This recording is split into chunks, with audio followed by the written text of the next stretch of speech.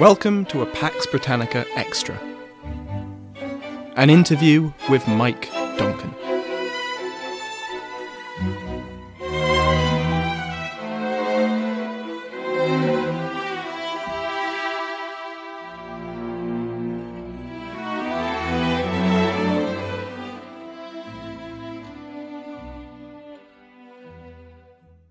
Welcome to a very special episode of Pax Britannica. My guest is the author of the New York Times bestseller, Storm Before the Storm, author of the upcoming biography, Citizen Lafayette, as well as the creator of a couple of podcasts that you've probably heard of, The History of Rome and Revolutions. To be honest, if you've seen the title, you don't really need an introduction. He is one of the founding fathers of the history podcasting genre, and an inspiration to hundreds, if not thousands, of podcasters like myself. Mike Duncan, thank you so much for joining me here in Boston. Thank you for having me. And my publisher thanks you for leading with the books rather than the podcast. That's great. Yeah, no problem. Yeah. I asked you onto Pax Britannica because the narrative is, it's just started the reign of Charles I. Okay. And there's an elephant looming on the horizon that I'm trying not to touch on too much yet because, you know, his actual reign is a reign on its own. It isn't just a prelude to what comes after. But the English Civil War is coming. Mm-hmm. And so, considering that revolutions began with the English Revolution, I thought I'd bring you on. Now, obviously, revolutions began a long time ago. Over 6 years now. Yeah. It was meant to be. It was a project that was going to take me 3 years to do originally. And now I'm in 6, and That's it'll be twice as long? Yeah. And it'll be till the summer of 2021 when it actually finishes. So it'll be, is that 8 years total? 7, almost 8. We're history podcasters. Yeah, we should know not dates. STEM podcasters. No, God, no. We can't expect us to do math. Math is awful. Yeah. I hate it. Oh. So, obviously, yeah. That was a long time ago. Yeah. So, let's just open up with what are some things you've noticed have changed about history podcasting over those years? And obviously, History of Rome was even earlier than that. So, how have you, if you could sum up, a decade of changes in just a few words? I think, for starters, just in my own life, in terms of the society that I interact with like on a daily basis. When I started doing the History of Rome, I would say, I'm doing this podcast, and people would say, what's a podcast? And I would say, it's like a radio show, but like on demand.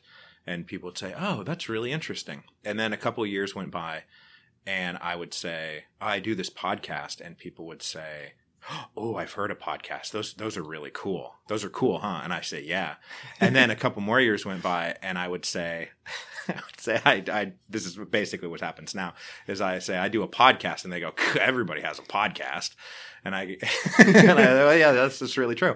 And then what I'm hoping is that in like 5 years or something, that I'll say, yeah, I do this podcast, and people say, people still do podcasts? Is that's still a thing? So that's the journey that I feel like I'm on. But really, a lot of it, not to get into the fact that it's being taken over by more corporate interests and people who are doing this on a more professional basis. Obviously, that is what's going to happen to any form of media. There is still space for independent podcasters like me and like you, people who are just going to sit down and do shows that they're passionate about. And there continues to be, there's very little difference in terms of my own personal schedule when it comes to putting out a show. I read, I write, I edit the transcripts, I read the transcripts, I hit send. That fundamental apparatus is still exactly what it always was. Yeah. And you don't see that changing? I really hope not. Hope not. I don't like the fact that, there's paywall stuff going up and people are like signing exclusive contracts with this or that provider. I am really supportive of independent podcasting and independent podcasters. So I'm hoping that there will always be a space for us and a space for listeners to be able to come, and there just won't be anybody between us and the audience that we want to talk to. Because one of the great things about podcasting when I started was that if I had gone out and like pitched the History of Rome to somebody, and I would say, I have this idea for a show. And I'm like, what would you do? I'm going to narrate the entire history of the Roman Empire from beginning to end. And I'm going to do it in a very monotone voice. And there's not going to be any sound effects. And they're going to be like, nobody will listen to that. Like, of course, no, please leave our offices. But the fact that nobody could really say no to me, I could just start uploading the content that I was making. I found an audience and my audience found me. And I'm hoping that the internet stays open enough that continues to happen for us. We can only hope. I mean, yeah. That is absolutely one of the strengths of podcasting. And, I think a lot, once the bandwagon moves on, I think a lot of those corporate people will either they'll make it work or they won't, and they'll move on to the next big thing, and then they'll leave us alone. Yeah, and I'm hoping some of them stick around because the advertising money is pretty good. That is true. That is pretty true. I don't want to say anything bad about that. I just don't want anybody to stand between an audience finding content that they like and somebody who wants to produce content being able to find an audience that will enjoy their content. I'm hoping that stays the same.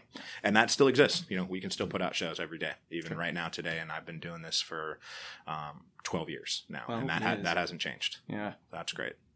So you mentioned your schedule is pretty much the same as it's always been. But obviously since you began, you've branched out into the literary field.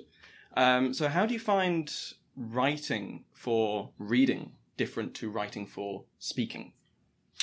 Writing for reading requires about 20 or 30 more pass-throughs on editing, right? You really have to make sure that every sentence is crystal clear and perfect so that it can read on its own, and that each sentence flows naturally into the next sentence, and each paragraph leads into the next paragraph, and each page continues, so that because people have to turn their own page.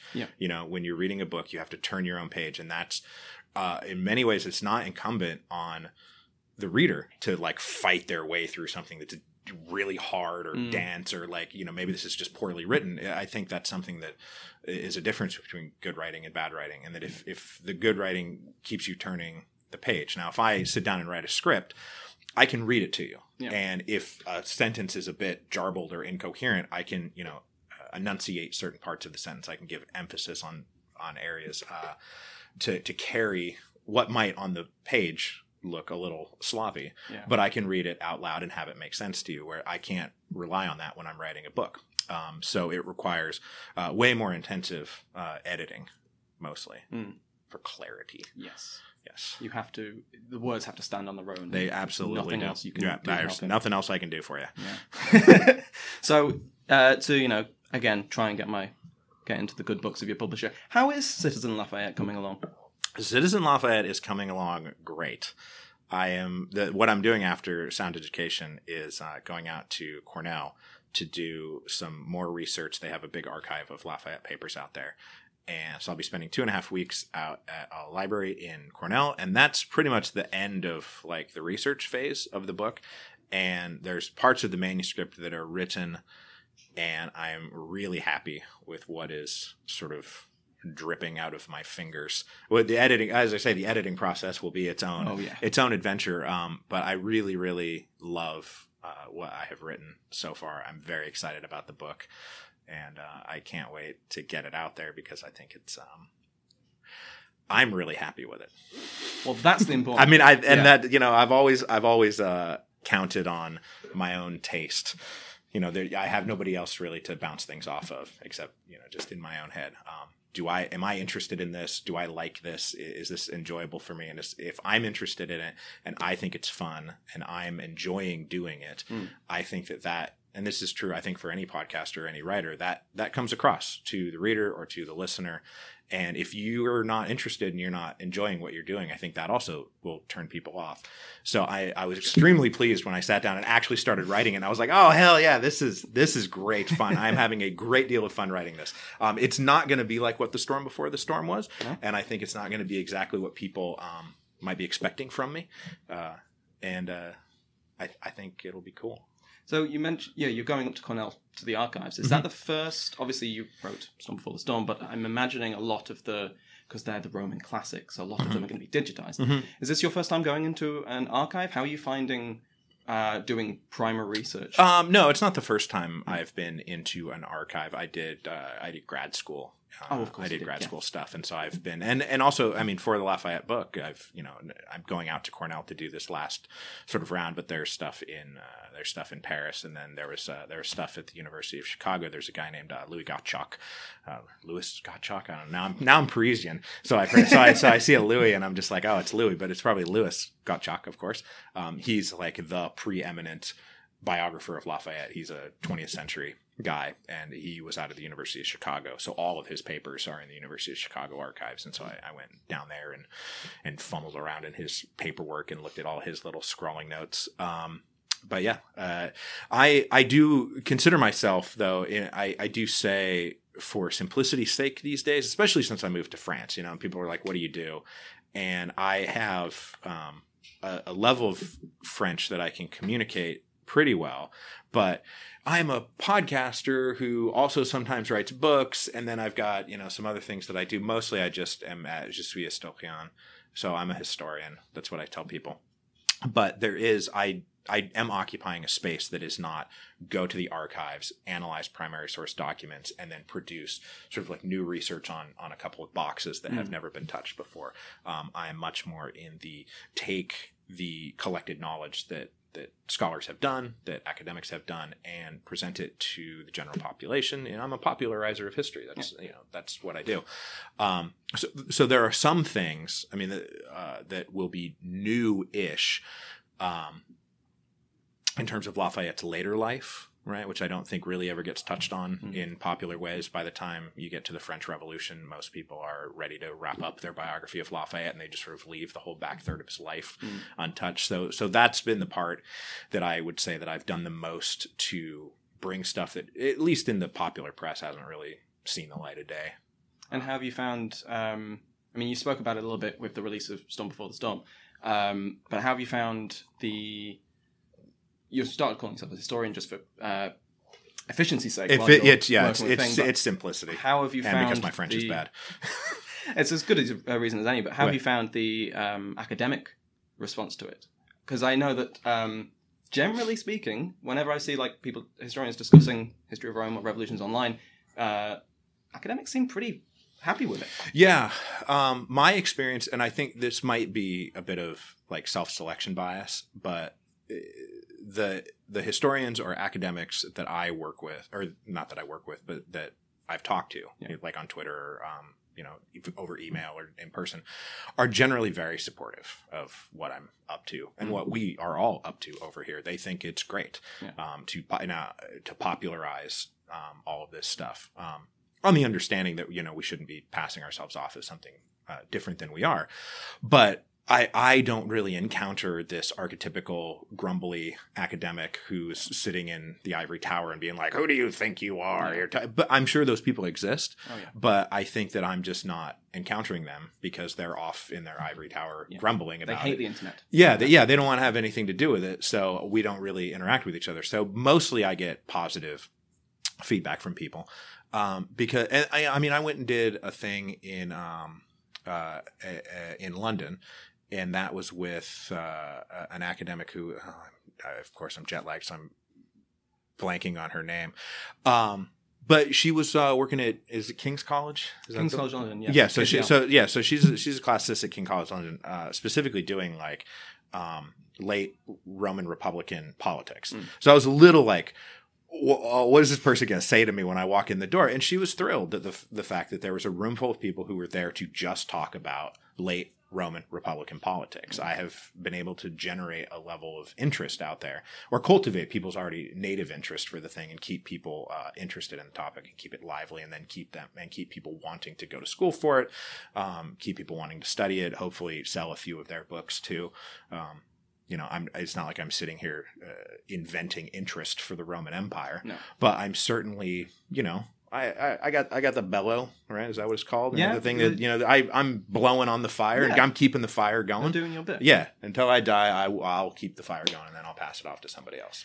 Okay. So, in fact, before I move on to actually talk about what we're here to talk about, you mentioned that you are finding it, you expect readers are going to find Citizen Lafayette very different to Storm Before the Storm. Yes. And is that solely because one is a narrative history and one is a biography? Or is there something else that may surprise people? No, there's something else that may surprise people. Oh, and is it going to stay a surprise? I'm not going to get exclusive. It's a little bit more. It's more literary, than what the Storm Before the Storm was, and even what Revolutions is, or what the History of Rome is. I'm writing right now in a voice that I haven't really ever used before, and I don't know if it's. I went back and looked at because when I was going to have to tell my publisher, like, this is what I'm turning in. I went back and looked at the early emails that I was sending, and I actually did indicate pretty early on, like, I want to do this in a little bit more of a literary way. But I also think, and this is gonna sound horrible, I might actually ask you to cut this part out. Okay. But moving to Paris and living in Paris, I think has maybe soaked my brain a little bit in some different juices. Wine mostly? No, not wine. But there's something about it that's got me writing in a slightly different voice, and I'm very happy about it. Yeah, well, I'm even more excited to read about it now. It's good. It's good shit, man. I can't wait.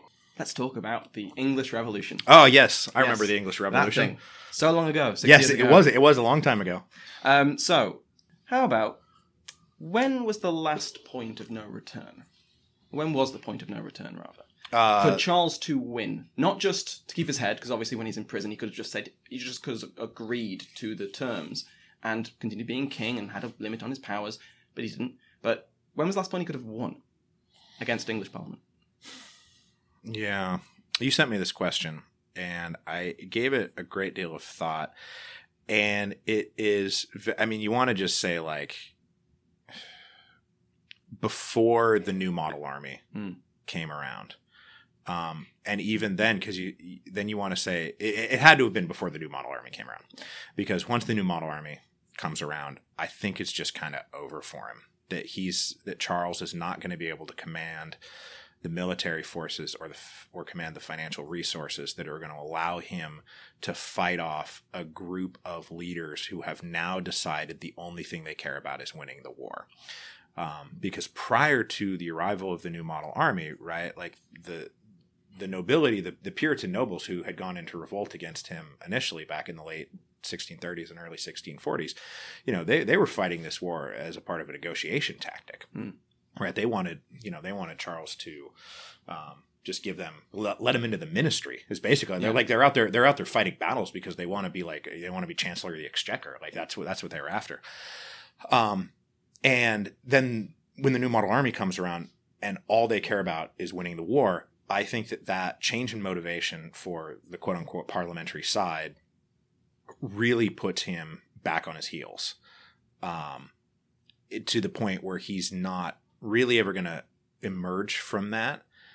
Of course, then when they do win the war, Cromwell and Fairfax, they're offering him deals. They're trying to get him to save himself. But so the ultimate answer is, to a certain degree, everybody offered him a dozen, 15 different chances to get through this without losing his head, and he rejected every single one of them. So is it not necessarily the case that Charles I was just temperamentally disinclined to getting through this without having his head chopped off? A little bit. Possibly. He was a very stubborn man. He was. He was an unimaginative man, I think is. I think that's his problem. When I was studying political philosophy in school, we read James I. James I is in the canon of, like, Western political philosophers, is developing a modern idea of the divine right of kings. And James was doing this in his off hours. This is what he was doing, like after work, he was sitting around developing these ideas. But as a king, in the actual, like, practical mess of real politics, James was flexible. James could give and take. James could make concessions. He could do all of these things. And then at night he'd go around and be like, well, my power actually comes from God, and blah, blah, blah, blah. Charles read all that and took it literally, and believed that was the single model that he needed to be preserving. The same thing is going to be happening to not to skip to the end of revolutions, but, I'm doing the Russian Revolution right now. And, Tsar Nicholas II finds himself or he in terms of his character, they're very similar in that he has this very simplistic idea of what he is there to represent and what he is there to protect, and he has to protect it at all costs because he doesn't have the imaginative capacity to see a way forward for the Russian Empire, or in Charles I's case, for his maintenance as king, without latching onto this sort of weird theoretical structure that his dad had come up with while sitting around after work. And what about the last time that violence could have been avoided? So, obviously, once the Parliament is called, there's a ticking time bomb, kind of. Yeah. There are many, I think it's Conrad Russell, basically identifies 7 different things that all had to happen in order for the Civil War to start. Mm-hmm. So I'm curious, when was the last time that, there wouldn't be violence? Before? Could it have happened even after Charles fled London? Would it have to happen before that happened? I'm curious what your thoughts are. When was the last time that violence could have... Well, let me ask you. When do you think is the last time? Oh, that's not fair. I'm going to turn this around on you. When do you think is the last time that violence could have been avoided? I think when Charles rejected the last petition from Parliament, when he before he fled, if he'd stuck around and been able to swallow his pride, but he probably never would have. I think that would be the last. That was the last chance, because then if he'd managed to get Parliament on side, he would have then been able to have support against the Scots and put down the Irish. But that was the final straw for him, I would say. But then again, I haven't read that far ahead yet, so you've actually read more than me. I have, but it was also 6 years ago, and I do think that by the time he has fled London, I think both sides are just completely dug in. Yeah. But what is one of the great sort of themes of the English Civil War is at every step, nobody really wanted to take the next step, like on either side. Yeah. Royalists didn't want to be having this war. Parliamentarians didn't want to be having this war. They all thought that Edgehill was just going to be it. Like, let's just have this one. We'll do this one thing. We'll go stand in a field. We'll push pikes at each other for a little while. Somebody will lose, and then that'll be the end of it. Like, we'll have our little we'll have our thumb war about. And then the next thing you know, that didn't happen. And then everybody kept waiting for the next battle to be like the decisive battle that solved it, and all the battles just kept being indecisive. So the violence just kept continuing, even though I don't think either side was really interested in it until, as I said, the New Model Army comes along. And those guys did say, yeah, no, we're going to finish this thing. That's the whole point now.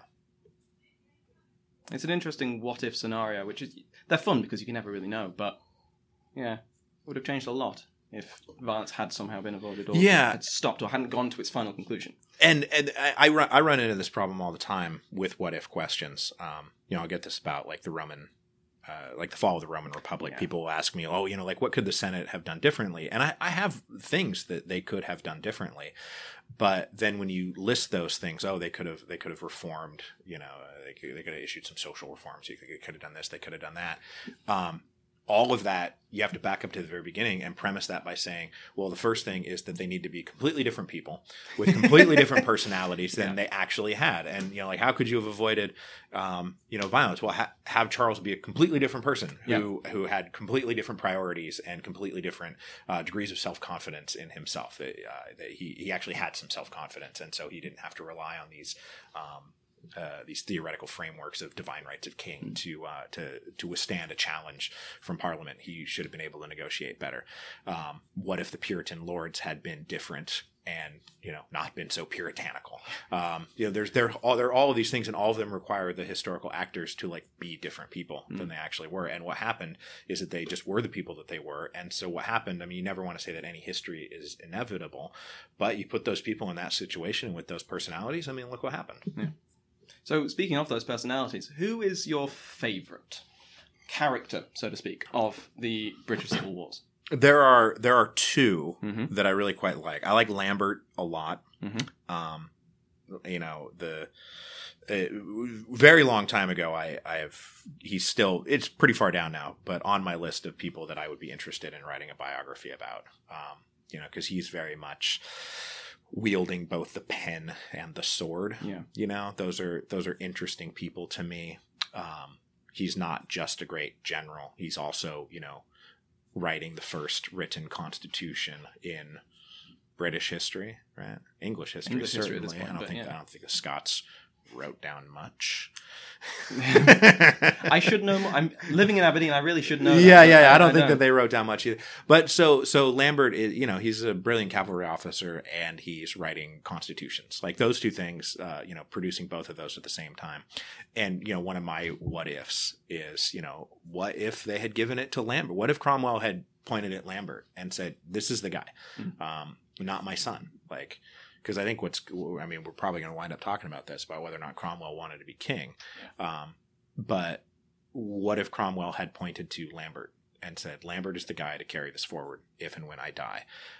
Because Lambert had the military ability and the intellectual capacity to defend what was at that point a republic, to defend militarily, politically, and intellectually the establishment of this new republic that they had founded. I mean, they chopped off the king's head and they founded a republic. This is a thing that happened. So Lambert is a really great what if of the Civil Wars. And the problem there is, again, you know, he was rivals a little bit with some of the other major generals. And so there were personality conflicts. So they didn't want Lambert to rise up above them. They were all kind of equals and rivals, you know, within the New Model Army and within Cromwell's camp. They were all together. But once Cromwell is removed and now they're looking at each other and now they're rivals for power. Yeah, nobody's going to want to necessarily say, oh yeah, Lambert, he's the guy, but they'll rally around the kid who they can maybe control. Yeah. So the other one though, so that's on one side. That's on one side. Lambert's on one side, and the other is obviously Gerard Winstanley, who is head of the Diggers. He is great fun, and I remember when I was reading his stuff. I mean, one of the first shirts that we did for fundraising. One of the first shirts was a Digger shirt. That's God told me to tell you that property's theft, which is what they were up to over there. But Winstanley, you know this when you're reading 16th century and 17th century British English, it can be a slog. You know, it can be very rough going. I mean, very circuitous. Yeah, exactly. So not just in terms of said this thing and then we're going to say it slightly differently. And here are all these person's titles in full. Yeah, not just the these and the thous. I mean, you read Clarendon. I make this joke where there was obviously a period shortage. You know, he was in exile. Yeah. He couldn't get his shipment of periods, so he had to just write these. He wrote a sentence that was 500 words. For a sentence. And Winstanley actually wrote in something that seems like very clear modern English. Mm-hmm. So reading him in the midst of all this other stuff that I was reading, it just on that alone, a stylistic note, it was like a breath of fresh air. And I'm sure at the time people were like, this is weird. This is very strangely written. But to the modern ear, what Winstanley is writing is quite clear and very enjoyable to read, as opposed to Clarendon, who is great, but come on, man, give me a break. Like, be kind to your readers. Yeah, exactly. So you haven't taken any writing prompts from Clarendon then? I have not taken writing prompts from Clarendon. So speaking of the Diggers, I think this is kind of going to lead into your answer to this question. You've said before you wanted to take longer. If you could go back, you did English Revolution in 15 episodes? I did it in, I think it was 16. 16 episodes. 15 or 16, yeah. And then your more recent ones have been much longer. Yes. If you went back and you did it again, what would you like to focus on? Oh, just everything. Yeah. Like, I mean, honestly, like that's what it is. It's just everything. Yeah. I think, and I knew this at the time, by the time I was at episode 5 or episode 6, that if I did it in the way that I would have written and talked about everything that I actually wanted to write and talk about, it would have been 50 episodes, 50, maybe 60 episodes. It would have been at least as long as the French Revolution. Yeah. There's so much that I had to condense and not talk about and dismiss with a sentence or two that could have been 10 episodes, on all by itself. I mean, what do you say, for 1637 to 1660? So you're talking about, let's just say, like 25 years. And then, of course, you would want to talk more about, the early days of Charles. So you're talking about like 30 years of some of the most chaotic, multipolar, because you got to talk about everything that's happening in Ireland, everything that's happening in Scotland, everything that's going on in England, every personality, every person, every event. It's easily 55 episodes. Yeah. And it was so, I went into it. I guess maybe I was naive about my own personality, in the sense that, like, what I really want to do here is just do these in 12 to 15 episode discrete chunks, because one of the things that I wanted to do with Revolutions after the history of Rome was not do something that was so enormously epic. It was going to consume 5 years of my life, right? I wanted to do something that was a little bit quicker and cleaner, that I would be able to, demonstrate a different side of my, knowledge base, a different side of my personality, and then move on to something else. Of course, here I am 8 years later, still doing it. And God knows how long the Russian Revolution is going to be, but it's just going to keep going and going. But the French Revolution is definitely, I made the decision to really let the genie out of the bottle with the French Revolution, probably by about episode 5 or 6 of the English Civil War. I mean, I'm glad you did, because the French Revolution is just... It's too much. It's too much. And as soon as I made that decision, I just felt so good about it. Yeah. Because there's a problem with condensing the French Revolution. The French Revolution is over condensed, so that people have a very limited set of events that you think of when you think of the French Revolution. And you miss the fact that it was 10 years of just nonstop tumultuous change and drama, and you really need to get into the weeds a little bit of all the little twists and turns to fully appreciate what the French Revolution is. The French Revolution had to be 55 episodes, because if I had tried to make it 15 episodes, it would have been no different than, there was a bankruptcy, then the fall of the Bastille, then they chopped the king, and then they chopped his head off, and then Napoleon. Yeah. Right now I'm just doing the same French Revolution stick that really anybody can do. So that's when I think my voice, it's when I think the show got good. It's usually whenever you see someone's recommendation for Revolutions, even though, most everyone has heard of it, French Revolution is up there as usually the one people go, listen to that. You just start with and it's not wrong, start with the French Revolution. I've told people that, I was getting warmed up a bit. But even though, like, it was clearly, like, I could very easily see myself going back and working with the English Civil War period again. I am Stuart England for life. I like the Tudors. I don't care about World War II, World War I. Like, I'm not really super into 20th century history. And Stuart Britain is the best Britain. It is so interesting. Like, deciding when I was going to start Pax Britannica, 1688 was like, oh, that would be convenient, glorious revolution. It's not long from the Union of the Act of Union. But then I thought, but I miss out so much. I miss out basically all the interesting Stuarts. All the interesting stuff that happens in the Stuart period. It was a tough decision, but in the end, I'm very happy with what I did, because now I get to go through it and devote 50, 60, 70 episodes to all of it. We're all looking forward to it. I'm very glad to hear that. Now, speaking of the French Revolution, and it's the same thing that happens with the American Revolution, and this may be because most of my knowledge about subsequent revolutions is from revolutions, and you may have just not spoken about it. But until the French Revolution, the go-to example of the great upheaval, the social tumultuousness, is the English Civil War. But then after the French Revolution kind of monopolizes that as the great thing to fear. Before that, it was English Civil War. They killed their king, and then the French Revolution does it, and they also kill thousands of other people, and have the Great Terror, and the Vendée, and all this. It upscales the English Civil War. Yeah. So my question is basically, does the French Revolution just completely make the English Revolution obsolete as a lesson, or does it still come up, but not as much? Well, I do think that it makes it obsolete. If, you'll get, during the French Revolution, you will definitely get people accusing, for example, Lafayette of wanting to be Cromwell. Yeah. Right? This is a pretty standard accusation that was leveled against Lafayette, that he wanted to be the next Oliver Cromwell. Yeah. So at the time of the French Revolution, they were all still very aware of what had happened up there. But also, when the the Wars of the Three Kingdoms are going on when the English Revolution is happening. Let's face it, England, Scotland, and Ireland are not a huge deal in global affairs and not even in European affairs. At all the other great powers of Europe they were just going through and coming out of the 30 Years' War. So, Charles is sitting there like, help me. And they're like, dude, we're done with war for like at least 2.5 years.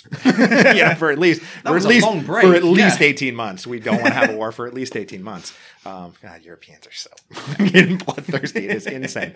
But the French Revolution taking place in France, which was a huge, rich, and powerful nation smack dab in the middle of the continent, that then, yes, wasn't just about, we chopped the king's head off and now things are a little bit different. It was, we chopped the king's head off and now we're at war. Now we've created 25 years of war that is going to transform the whole world. It transforms European affairs, both because Napoleon goes out and brings administrative reform and legal reform and political reform and all of this stuff that goes with the French armies when they land someplace and when they start administering it. When Napoleon is then pushed back, a lot of that stuff is then left behind. The Napoleonic Code is going to be left behind in a lot of places in that way. By the time if it's 1830 or 1840, I wrote that episode for the series on 1848 called "The Spectre of the French Revolution" about how everybody was really obsessed with this huge thing, and I really do think it was so huge and affected so many people that it really does blot out any mention or any need to mention, Cromwell and Charles I, which happened on an island off the coast and didn't really affect anybody else except the people living in Britain and Ireland, of course. So, before we move on to more general questions about revolutions, you mentioned it before. Do you think Cromwell wanted to be king? I do not. You do not? I do not. I think that the way that that Cromwell did not want to be king is that they asked him to be king, and he said no. I think that can be taken as evidence on a very basic level that Cromwell did not want to be king. Did he want to have something that was like being a king, but different? Yeah. In the same way that Napoleon wanted to be a king, but he knew he couldn't call himself a king. The same way that Caesar and Augustus wanted to be king, but they knew they couldn't call themselves king. So is part of it just strictly on a political level? He doesn't feel like he should make that move politically to actually try to sort of raise himself to the purple or to the crown. Okay, so that's a cynical way of saying that Cromwell didn't want to be king.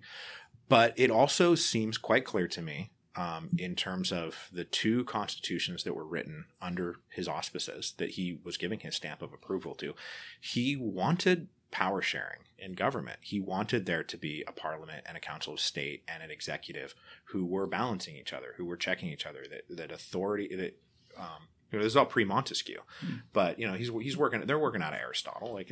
These ideas aren't new, but he was attempting to create something that was different than what Charles I was trying to assert, which is that I'm the king and I get to do whatever I want.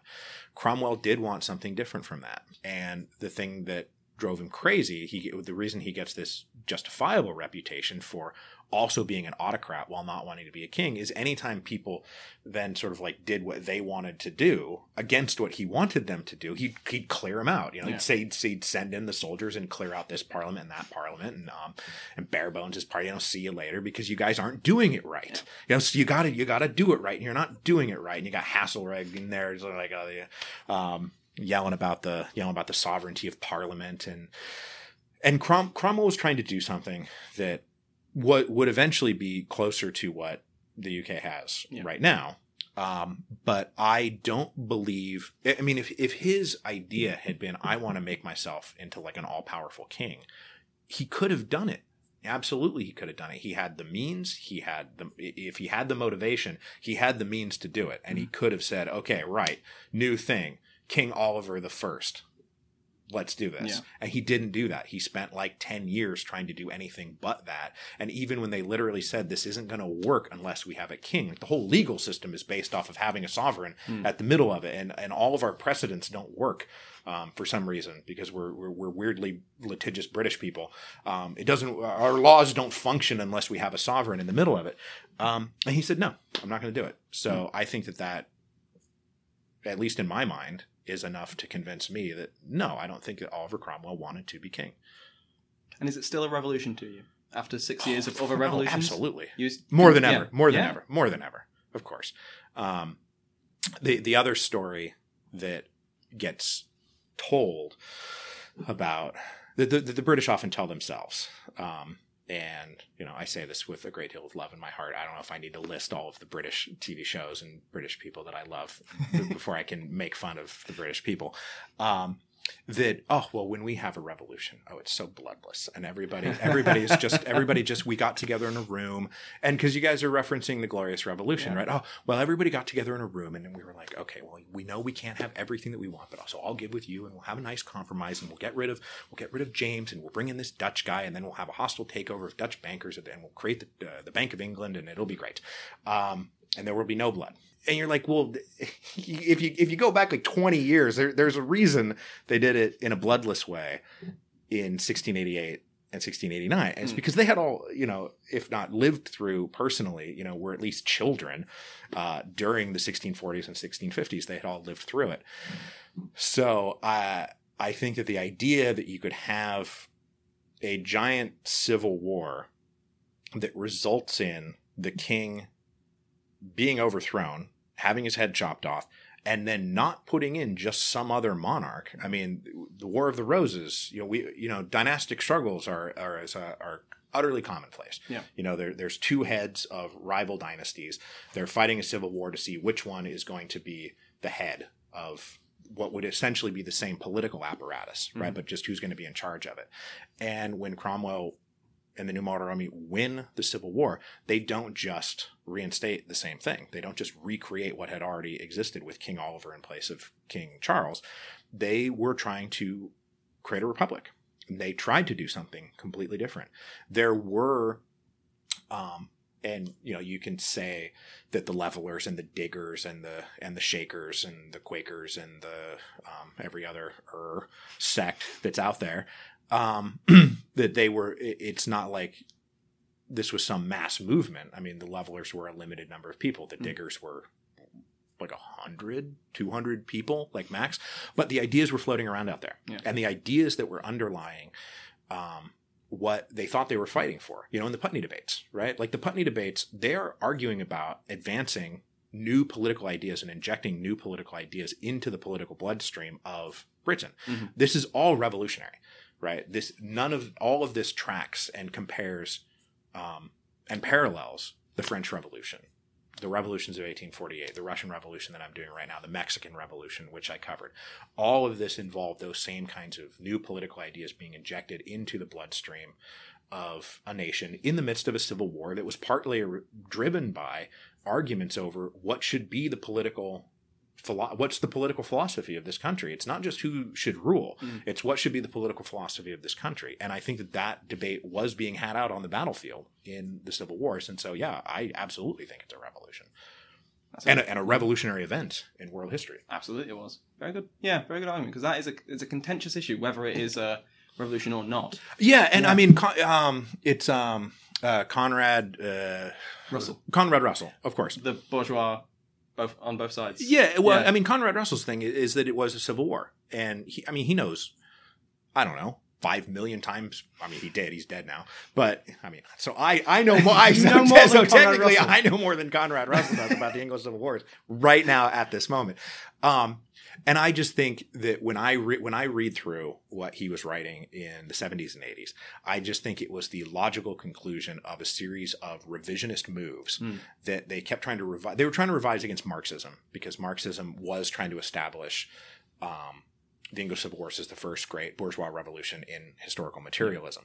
And so because the revisionists in the 60s and 70s wanted to move away from that, I think it took them to what ultimately became somewhat of an absurd conclusion, that this incredibly revolutionary event was actually just a civil war, and it was just people fighting over power and nothing else was going on. I think that goes way, way, way, way too far. With apologies to the late Conrad Russell, whose books I read and loved. Yeah, it's a fantastic scholar, but he is dead, so he can't talk back to you now. Yeah, and you do know more than him right now. Right now, we both know more. I know that's quite the confidence boost. Yeah, fantastic. Yeah, we know more than Einstein. I mean, technically true. We're just two guys sitting around who are smarter than every other smart person who has lived before us. This is great. So, is there obviously after the Russian Revolution, what's next? Is that the last? Because I can't remember whether you have something else in the works. I'm sure you have no end of suggestions coming in every day. Right. Oh, why aren't you covering this Civil War, this revolution? Correct. Is there something afterwards? I think this is it. Yeah? Yeah. I haven't... This can be your little scooplet that you get, because I will be saying something about this before the end of the year. I'm planning on ending revolutions in the summer of 2021. Roughly, it's going to coincide with the Lafayette book coming out. Those two things are just going to dovetail very nicely. And when I saw those two pieces sort of fall into place, I was like, oh, that's it. That's how this is going to go. This feels so right. And there was a question, how long will it take me to get through Russia? And then if there is still time between when I finish Russia and when the summer 2021 comes on, is something else going to go in there? There will be something that comes after the Russian Revolution. There is going to be like a capstone to the project. But I do now think that what I'm up to over here is writing my last revolution in terms of the grand narrative history that I've been up to. And there will be a thing that comes back where we go back through and we sort of we're going to analyze everything that we've talked about and see if we can't figure out. I already wrote an episode called "What the Heck Just Happened" to try to deal with the revolutions of 1848. But it'll essentially be what the heck just happened on like a very grand scale. 300 years. Of covering everything from beginning with the English Civil Wars and then going through the Russian Revolution. But then, as we've sort of talked about a little bit, with the French Revolution being when I sort of got really good at it. Yeah. That period between like 1789 and 1917, like what honestly happened here? Because something huge happened, and I would like to talk about the process of revolution and talk about are there similarities? Can you predict these sorts of things? Like, there's a lot of sociological research that goes into all this stuff. So that'll probably be the end of it. But I don't think right now, I think what I'm writing is my last revolution. And will you do another podcast after that? Yeah, probably. Good. I don't think I'm allowed to quit. No. I don't think that anybody will. I don't think anybody will let me have it. No. So I will definitely take a break. But there's more books I want to write. After the Revolutions ends, I'm probably going to try to do live shows. As opposed to just, they won't just be me coming and doing like a recording of a podcast, but actually like 90 minutes with Mike Duncan on some new topic of my choosing.